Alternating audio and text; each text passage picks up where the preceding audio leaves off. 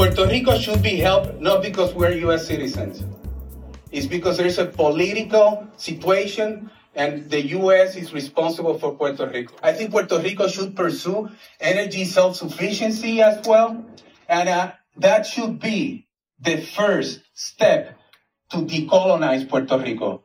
If we can agree that we should be, regardless of our political views and the future of the island, and we think that Puerto Rico should be decolonized, let's do it. This is the right time to decolonize Puerto Rico by seeking and promoting energy self-sufficiency and not what Bishop is doing, who wants to perpetuate the model of fossil fuels and the natural gas industry and dirty coal and things that are not right for the planet. They're not right for Puerto Rico.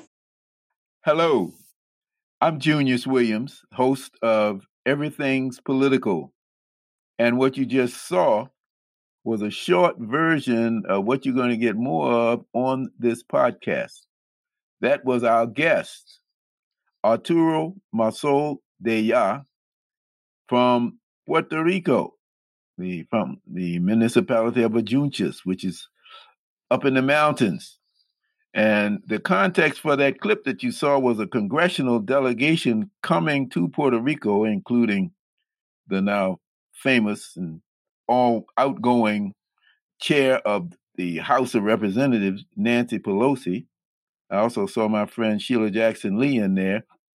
And what he was doing was telling it like it is.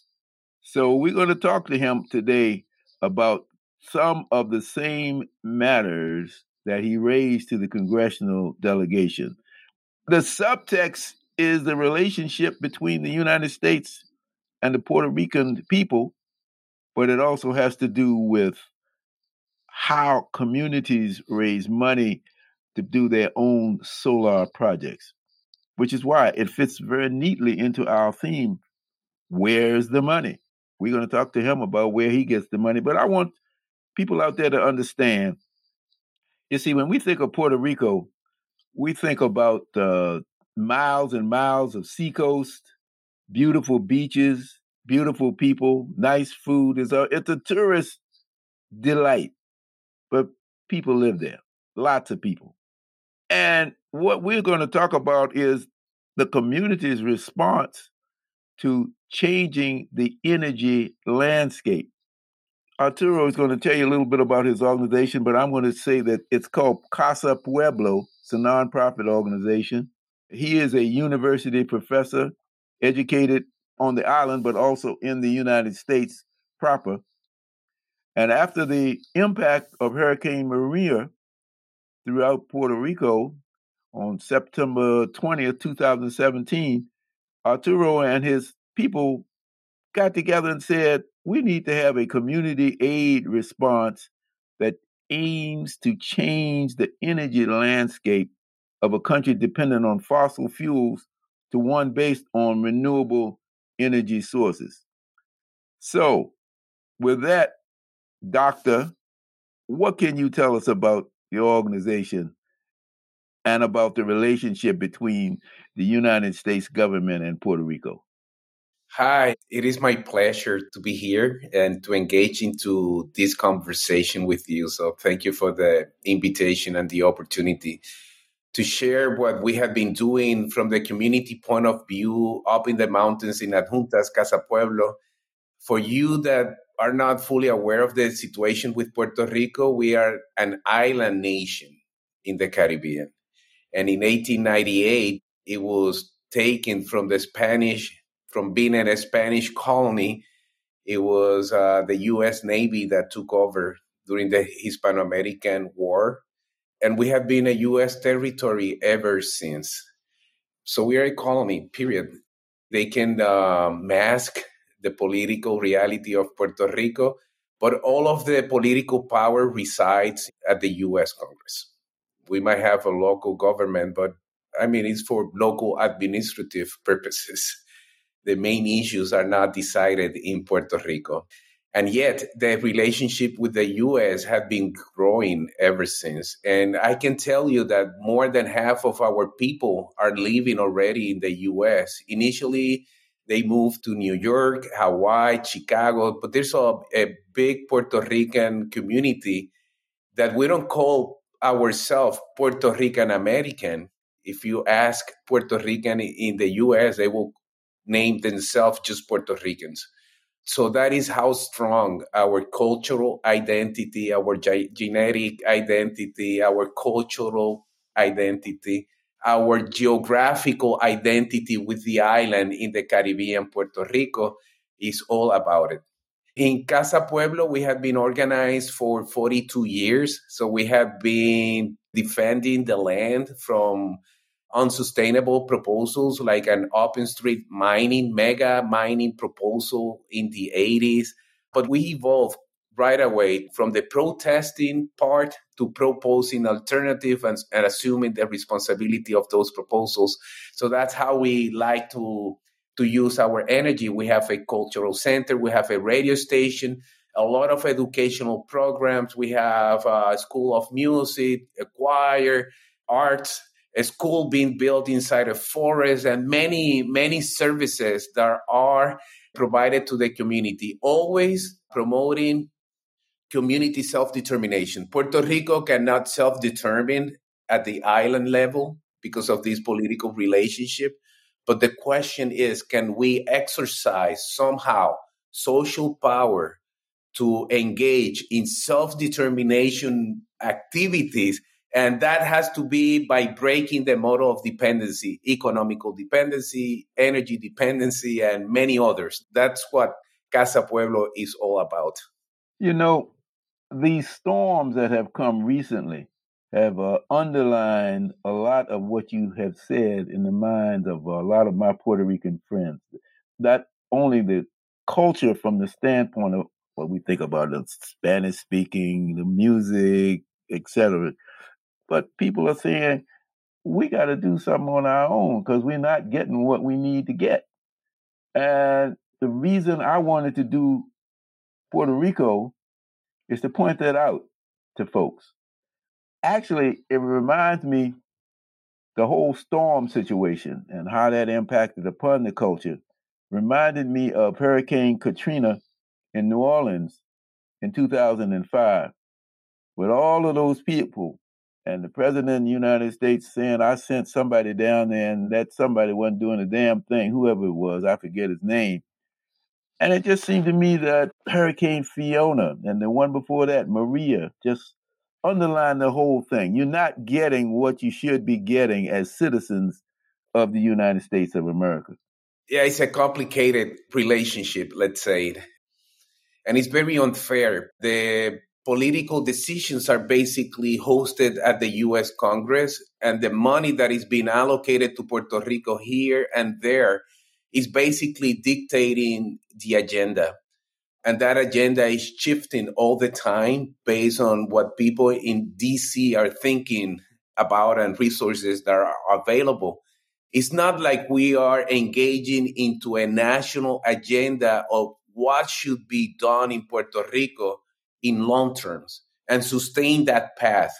It's always changing from here and there. And that's part of the problem. What we have seen is that the administrative framework, the government, the local government is collapsing. Colonialism has collapsed in Puerto Rico because it's highly corrupted. It's highly corrupted because they are basically administrating money here and there again without any long-term commitment with Puerto Rico's future. And that has to change. We need to see Puerto Rico in a different way. And the relationship, which is there, is real, needs to be redefined somehow. Hurricane knocks out power in Puerto Rico. Warnings of mudslides. That's one headline from the New York Times on September 19th of this year. Then it says, Fiona's fury fractures Puerto Rico's shaky grid. Another headline. What makes the system so vulnerable? And that's what you guys do, isn't it? You add to the solution. So let's talk about the problem a little bit, about the grid. Yeah, that issue that you raise is very important. the energy system, which is based on centralized fossil fuel power plants dependent upon transmission and distribution lines. That setup to power Puerto Rico is kind of obsolete. It's based on 20th century, let's say, way of thinking. But when you're confronting climate change and the reality of hurricanes and the strength of the hurricanes and the magnitude of how that heat is actually complicating these storms with heavy rains, prolonged rain events, landslides, and so on, it's very difficult for us in the Caribbean to confront that reality. We have to build climate adaptation as we are moving forward. But the issue with Puerto Rico is even more complicated in the way that we have been going through that colonial collapse of the institutions and the relationship. And we are confronting this period of economical crisis for a long time, like 10 years. And what had been done is that the power authority was disinvested for a long time. And when Hurricane Maria came in 2017, of course, the system collapsed. In our community, we were the last 30% where energy was restored after the storm. Some areas up to a year or more without power. Imagine that living in Puerto Rico and all of the consequences on food, health care, and all the basic services for people who live in remote areas. So because it was disinvested, you see all of the consequences. And I think about Katrina, pretty much the same. Because it was disinvested, it was used as an excuse, what happened after Maria, to privatize the public utility. So that disinvestment paid off, let's say, with their political views to take away the public utility, and people were really angry at them.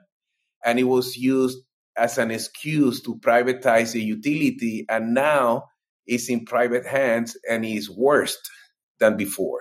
So it's where you see how, disaster capitalism, let's say, we have been suffering from that, is a real issue.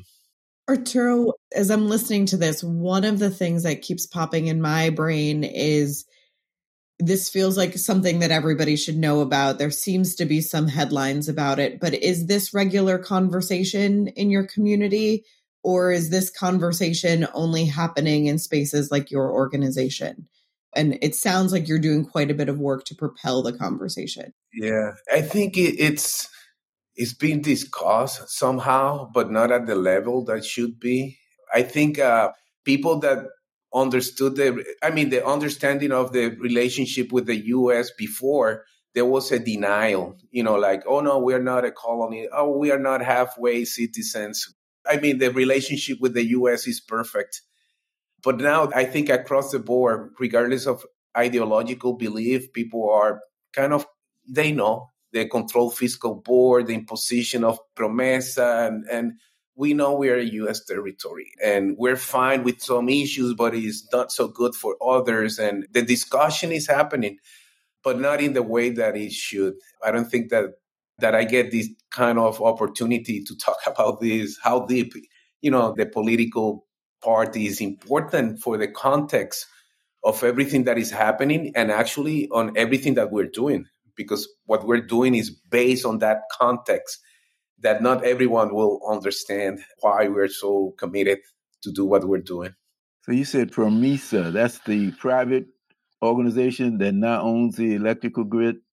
No, PROMESA is a legislation from the U.S. Congress in 2013 that imposed a controlled fiscal board upon Puerto Rico, and we have been subjected to their impositions. Talk about that.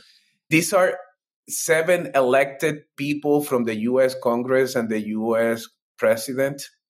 They impose this structure that is above the government. We don't vote for them. We don't have representation, but they do take decisions related to Puerto Rico, and we have to pay for that. It's not like the U.S. Congress is paying for their appointed officials. It's like we have to pay millions of dollars, and they have to restructure the debt but they can overturn any legislation that is approved in Puerto Rico. They have to see it, and if they don't like it, they will say no.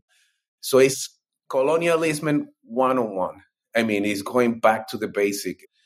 It's very uncomfortable. It's very, too much in your face of this colonial relationship. And the austerity measurements that have been imposed to somehow to repay the debt of Puerto Rico. So they have been cutting at the university, healthcare, schools have been shut down, hundreds of them. And all of the austerity measurements are not related only to power. I mean, it's related to everything. And as they're doing that and putting more economical pressure on Puerto Rico, they're facilitating legislation that has created a fiscal paradise for rich people in the U.S., that they don't pay taxes in the U.S. and they don't pay taxes in Puerto Rico either. And the gentrification process and displacement of local communities in Puerto Rico is something that is happening right now. And related to money is very difficult to compete, because if people are already wealthy, they don't pay taxes, they get all the benefits and privilege, and then you have the local people who can't afford to pay the same way. We don't have the tools to actually acquire land or buildings, and the displacement is happening at a very rapid speed. Gentrification is a huge issue here in Puerto Rico, and it's creating some social tension already. I was in Vieques in March, and I saw that. That was very apparent that a lot of folks from the United States proper are coming to Vieques for all of that beautiful island splendor. Vieques is a smaller island. Well, you can tell us about Vieques. Oh, but you're doing well. Is this small island municipality that was used by the U.S. Navy for 60 years for bombing activities, and now they left in 2003? It's highly contaminated, some areas, but it's a beautiful island. And if you're thinking about gentrification, that will be a good example of what is going on in Puerto Rico. Culebra, another island municipality near Vieques, is the same thing. Rincon, which is a municipality in the west side of the island, there's some places that if you speak in Spanish, they will not let you in. Imagine you in Puerto Rico. Me in Puerto Rico not being able to go in Puerto Rico to a restaurant because it's all for Americans or English-speaking people. And that's very disgusting. That's the wrong path. That's building Puerto Rican for others, not for us. It's not for the well-being of local people. It's like things that are happening is for the well-being of others, which is not only scary, it's very unjust. It's something that have to be denounced. That has to be understood not only in Puerto Rico, but in the U.S., of the consequences of colonialism on our island and our people. So where's the money? That's the question. And you just pointed out where that money is. And it looks like it's going way beyond what I thought. If you can't even speak Spanish when you go to the restaurant in Rincon, my goodness, that's way out there. So tell us about Casa Pueblo. What are you guys doing to correct this imbalance of power, just in general? And then we can ease into your whole solar project, which is really what I heard about when I first contacted you. Yeah. Well, in Casa Pueblo, it was founded by my parents, Alexis and Tinti Deya. And right now, let's say we have this organization that provides a lot of services. We have an art gallery, the radio station, as I said, a butterfly garden. We are managing 2 forests, Bosque del Pueblo and Bosque La Olimpia. We have camping area. But everything we do is about breaking that model of dependency. So it's based on volunteer work. So it's people around the community that got together. We don't work with politicians. We don't work with political parties, because the idea is to work across the island, across trans-ideological. And we know that we have to get together to protect the forest, because water security is based on the forest. So that's something that everyone in Puerto Rico can relate to. The arts, the culture, and now energy is becoming a big issue. Everything we do is also about breaking the money, the economical dependency. So we have been selling our own brand of coffee, Café Madre Isla.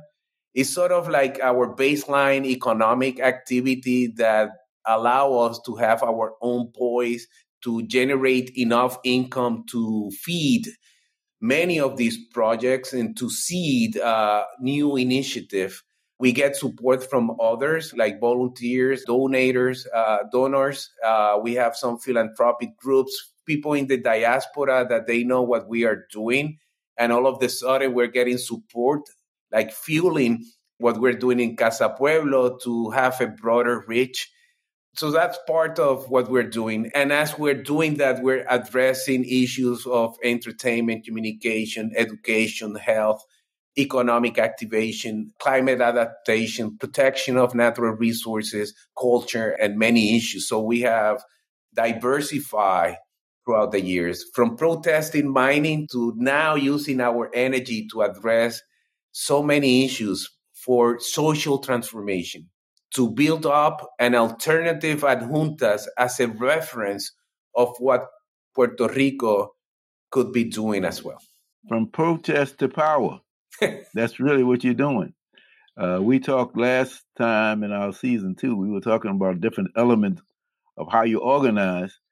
And you've got a real good model there, because you started off by trying to stop bad things, and then you collected your resources and switched gears. And I try to tell people in my class that I used to run at Rutgers that that's a whole different thing. You have to have different skills. You have to, protesting is one thing, but when you start building community, tell us how you made that switch, that transition.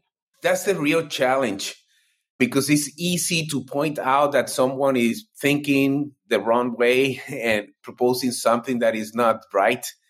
Another thing is to think about your own alternative and build up, assuming the responsibilities to build up those proposals. That's a real challenge. As we were fighting the mining proposal, we had only one person showing up in our first protest. Many policemen around the main square, one person protesting with us. Political repression have been there from the very beginning.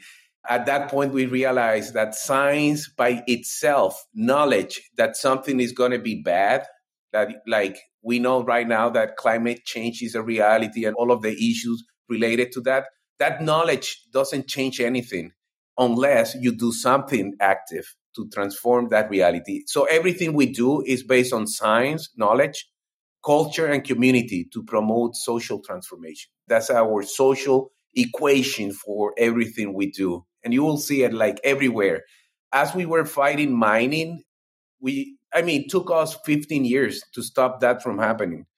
And during that process, we realized that there were other issues in the community that were more present, more direct. And we said, we're defending the land from the mining, but we have to address other issues in the community. And that's how we started getting activated. We said, we need a permanent place to get organized. That's how Casa Pueblo was initiated, getting the old house, fixing that house, thinking that an art gallery was a good idea. We need artists for that. And then we thought that education was critical. So we started with different programs, and we learned that, we confronted that we needed money to actually do all of those issues. So that's how Café Madre Isla became the solution at that time for our economical self-sufficiency. So that's your coffee, right? Our coffee, yeah. And now when we were thinking in future generations, I was a kid. I went to school. I got my PhD at Michigan State. I came back. And the same thing with other people within the community. So there's a geographical definition of where Casa Pueblo is located, but our definition of community is very broad. And because the way we're doing and approaching things is not seeking political gains. We're not thinking about contracts with the government and money for ourselves, because of those issues are out of the equation. We have a lot of people with good intention, great knowledge and commitment getting around and helping us. We have been learning as we're moving forward. And that capacity to learn and to adapt and to propose alternative requires to engage with other people and reflection and commitment. And we have been doing that for 40 years. When you use the word hour a lot, and it's really beautiful to hear it be an hour and not an I. But when you say hour and you're speaking about the groups of people that you're working with or who are part of the organization, can you tell us a little bit more about who those people are or what makes up that hour? Because a lot of times folks like these organizations will feel kind of distant and it's hard to see ourselves as part of them. Yeah.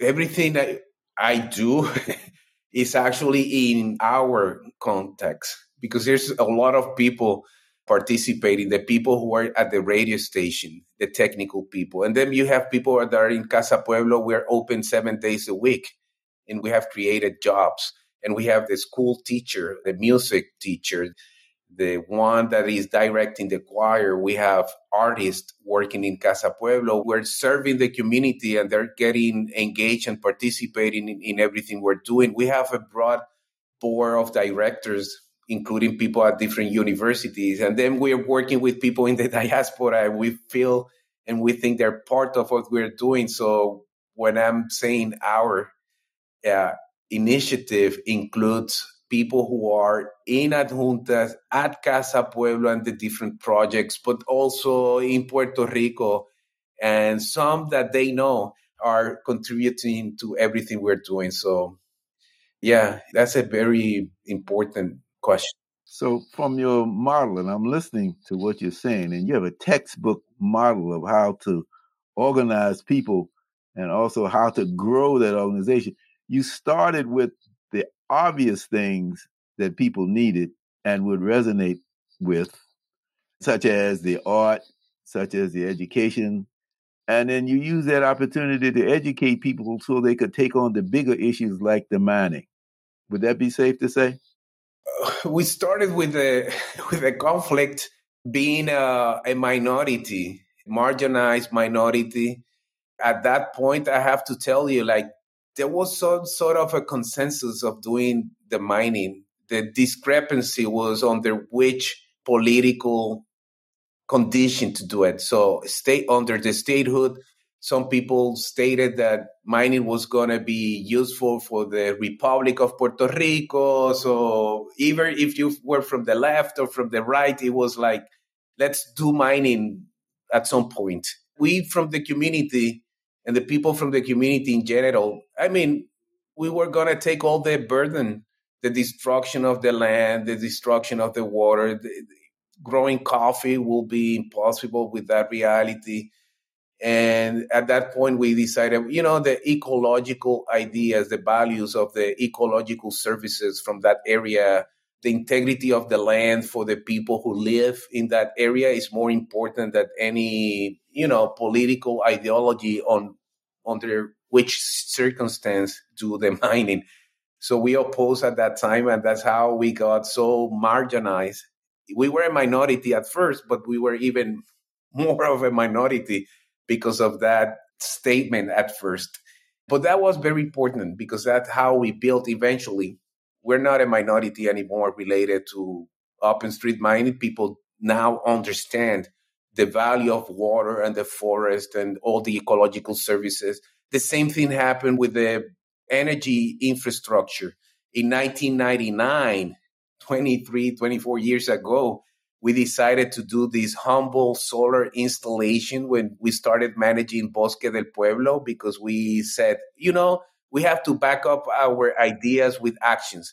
If we're managing state land, forest, the greatest threat to natural resource conservation and for the conservation of biodiversity on this planet is to confront the fossil fuel economy, period. So we decided to establish that solar installation. It was very expensive, not cost effective, according to some other people, but it was the greatest investment that we have done because we learned, we got into this process of adaptation to the technology. We were experimenting with the technology as well. We upgraded and now we have a fully solar operation, but that's how we started with the energy insurrection, the way we call it, to build up energy independence for the island. We were a minority in 1999 as well with the alternative. And that's how been our life, becoming ideas that are not mainstream ideas for the government or the way the economy is being run in Puerto Rico, and using science, culture, and community to transform that reality. And we have seen changes, not from the top down, not from politicians or from the government. We see it not only Casa Pueblo, I mean, in other aspects in Puerto Rico, like the confrontation with the U.S. Navy at Vieques at some point, with the mining, with the energy issue, with culture, with the protection of natural resources, is mostly social power.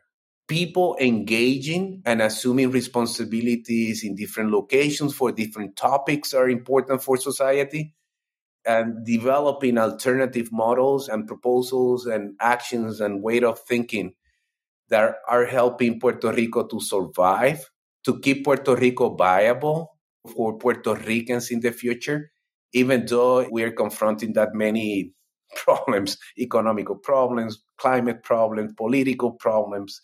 I mean, the challenges are everywhere, but the opportunities and the models and the references are out there as well.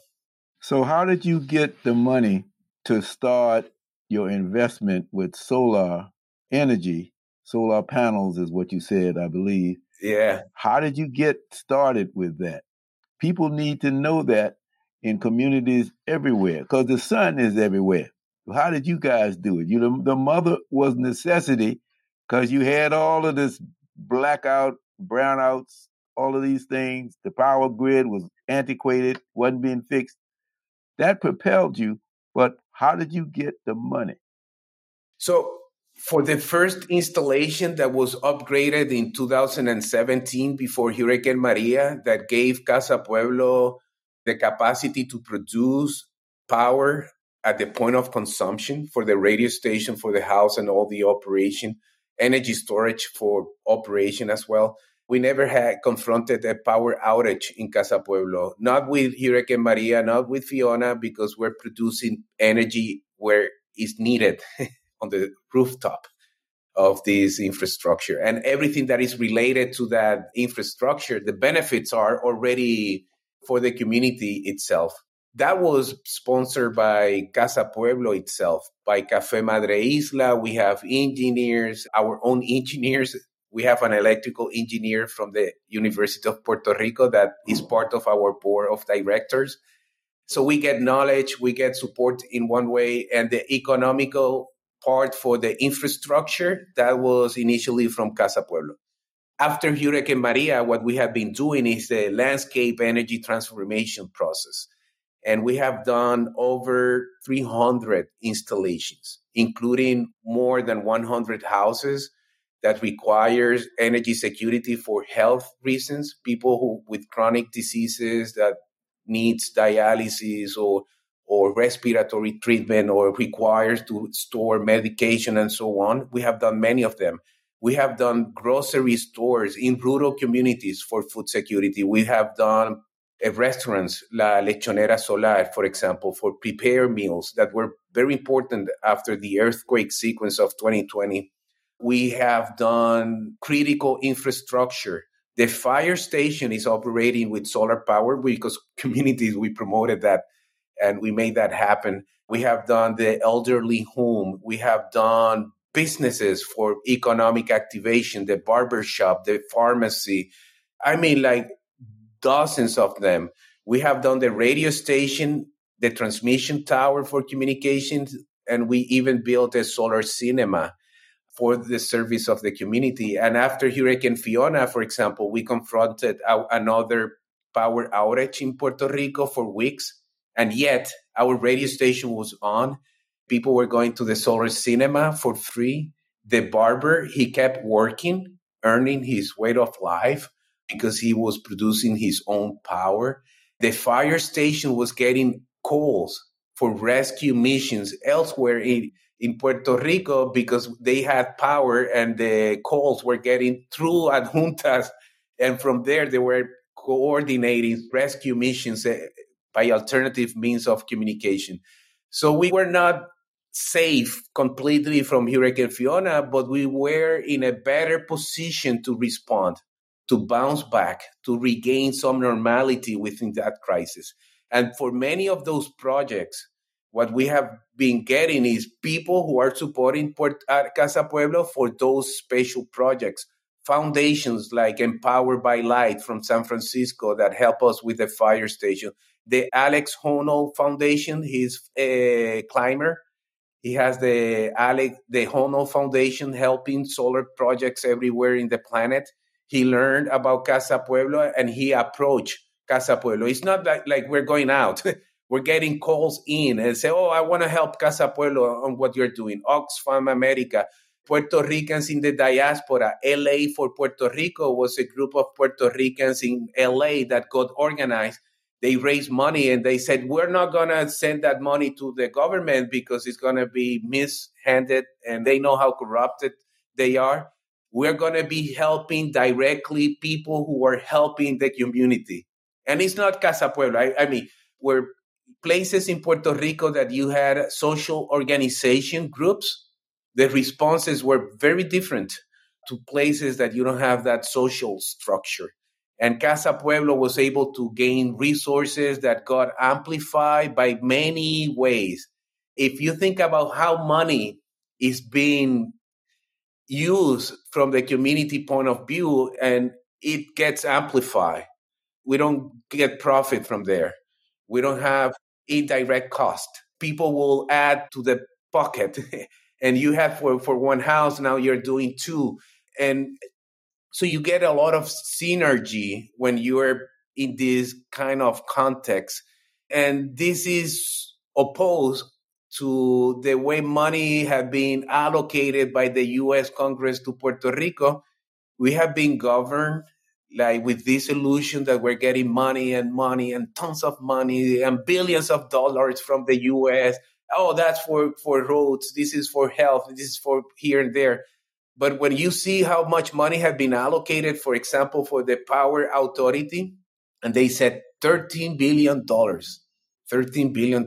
And when you look around where that money is, well, for each dollar, you have, let's say, 40% indirect cost by federal agencies that are managing the money. And then because all the compliance with the federal process is 15, 20% more expensive. And then they use that money to buy all the supplies in the U.S. And they send those resources to Puerto Rico in U.S. vessels, which is the most expensive ones in the planet. And they hire U.S. labor force and U.S. companies that are managing the money. And when you see how that money is translated in impacts, the direct impacts on Puerto Rico is a fraction. It's actually those allocations have been activating the U.S. economy, not the Puerto Rican economy. That money that has been allocated, that they say, oh, no, we're spending money in Puerto Rico. No, you're not spending money in Puerto Rico. You're spending money, the U.S. money that had been allocated to Puerto Rico is being expended. And the return of that money to the U.S. economy is almost right away. It's almost immediate. And the impact on Puerto Rico is good. You have the cables and the poles and you have something fixed, which is fine. I think is good, but it's just a fraction. And people are getting disillusioned that with all the money that had been allocated to Puerto Rico is for all of us to be millionaires right now. And you don't see it. That's actually the conversation we just had is about what happens when we just give the dollars back to the citizens and let us individually live. But a question that I had as we're talking about money and funding is, as your work is growing, as more people are becoming interested in the work that you're doing and want to help support it, how are you looking at your sources of contributions or who might want to donate to the work? Do you feel any pressure to kind of check the sources? Do you feel pressure to make sure folks are coming into the space with the right intentions? Yeah, it's not that easy when you're on the ground. Yeah, absolutely. We have to say no to those that will compromise, and we know will compromise what we're doing, will not take that money. We have to say no to, I can tell you, because I'm managing part of that, like hundreds of thousands of dollars. Like we say no, basically. Thank you, but no. Checking for the source of money is not that easy, but we are not using that money for Casa Pueblo. It's for the special projects, and it's impacting directly the community. So it's being used right away. But yes, there's a lot of pressure. The one that I'm feeling more is in the long term. I mean, like you have to support the community with a long-term commitment. In my case, as my parents are getting older, me as well, we have put all of the resources of Casa Pueblo in a trust that belongs to Puerto Rico, but we need financial security for the next generation as well. So we have like a trust that will generate some basic income, recurring income that will allow Casa Pueblo to keep going, even if we are here or not. We're getting donations directly by people through tools that we have in casapueblo.org. So if people want to support directly with money, we have gotten, without asking. And I can show you, like after Fiona, we never ask for money. And we got $60,000.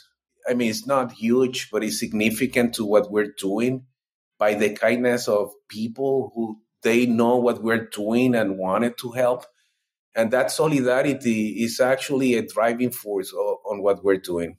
I think along the way, we have perhaps made some mistakes, but we're not afraid to move forward. We know we're going to get hurt as we're moving. So what does it cost to build a solar system for one house, one unit? And how many units do you have wired at this point? Yeah, for one of these houses is like $8,000-$9,000 each. What we're promoting is 50%, 50 with sun, like 50% of the total energy demand being met by solar power at the point of consumption, at this point, to guarantee basic loads, the fridge, the lighting, communication, and medical equipment.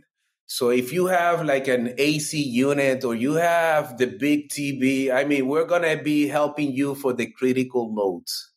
If something happened, energy storage for that. And that's how you can reduce the cost of one of these installations. You have to get people educated.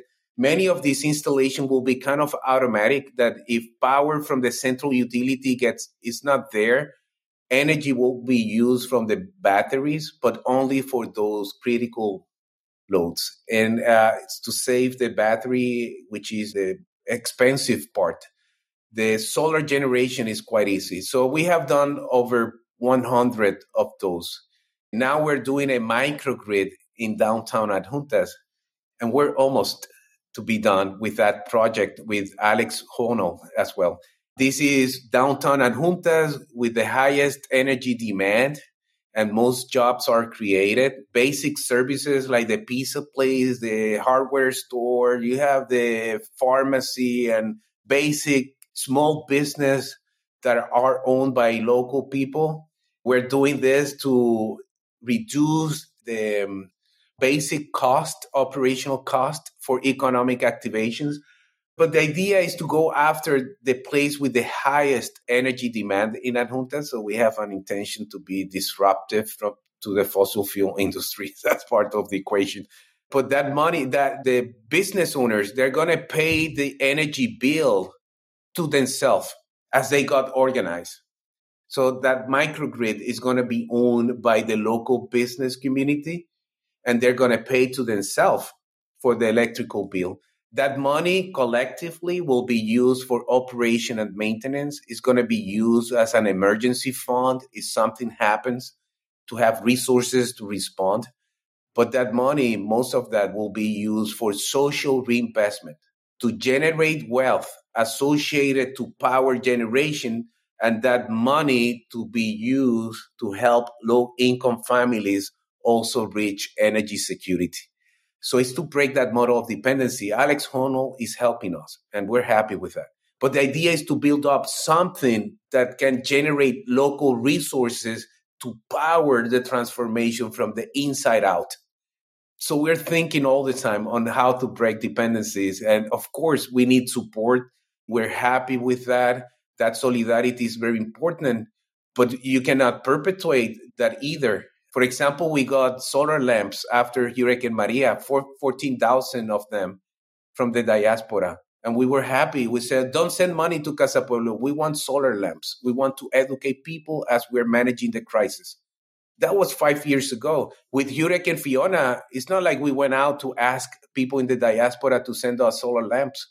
No, we had already in Casa Pueblo solar lamps to be deployed right away after Hurricane Fiona. And for the next time, we're working with the University of Puerto Rico because we want to build those solar lamps.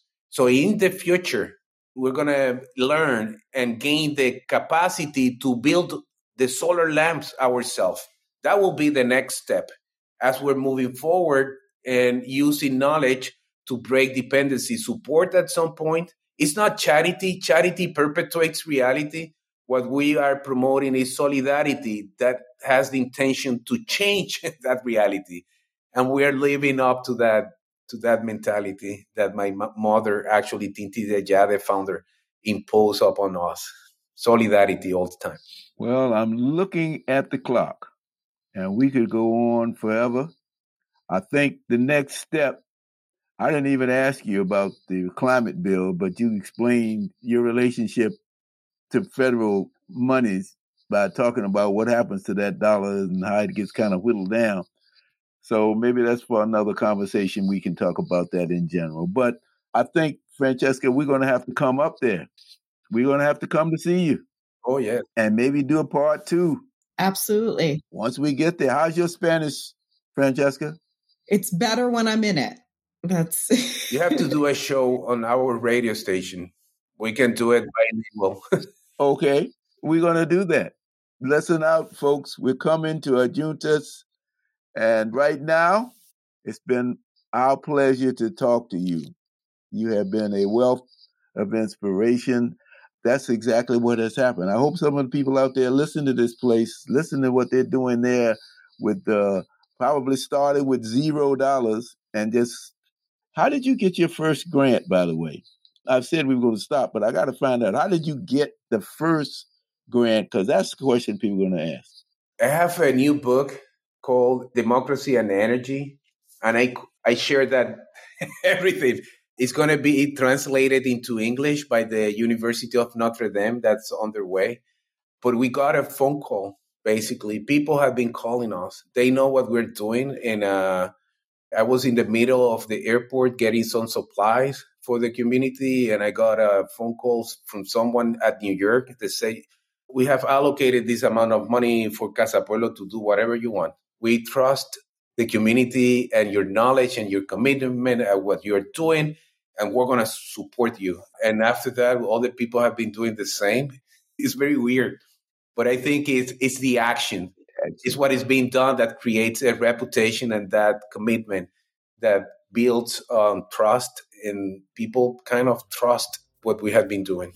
We have been blessed with that. Thank you. You have been a blessing to us, and we're going to see you in Puerto Rico. Bye-bye. Take care.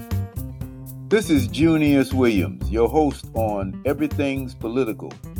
Everything's Political podcast is sponsored by the Center for Education and Juvenile Justice and supported by the Terrell Foundation and listeners like you. It is produced by Mosaic Strategies with theme music by Anthony Ant Jackson. Like what you hear?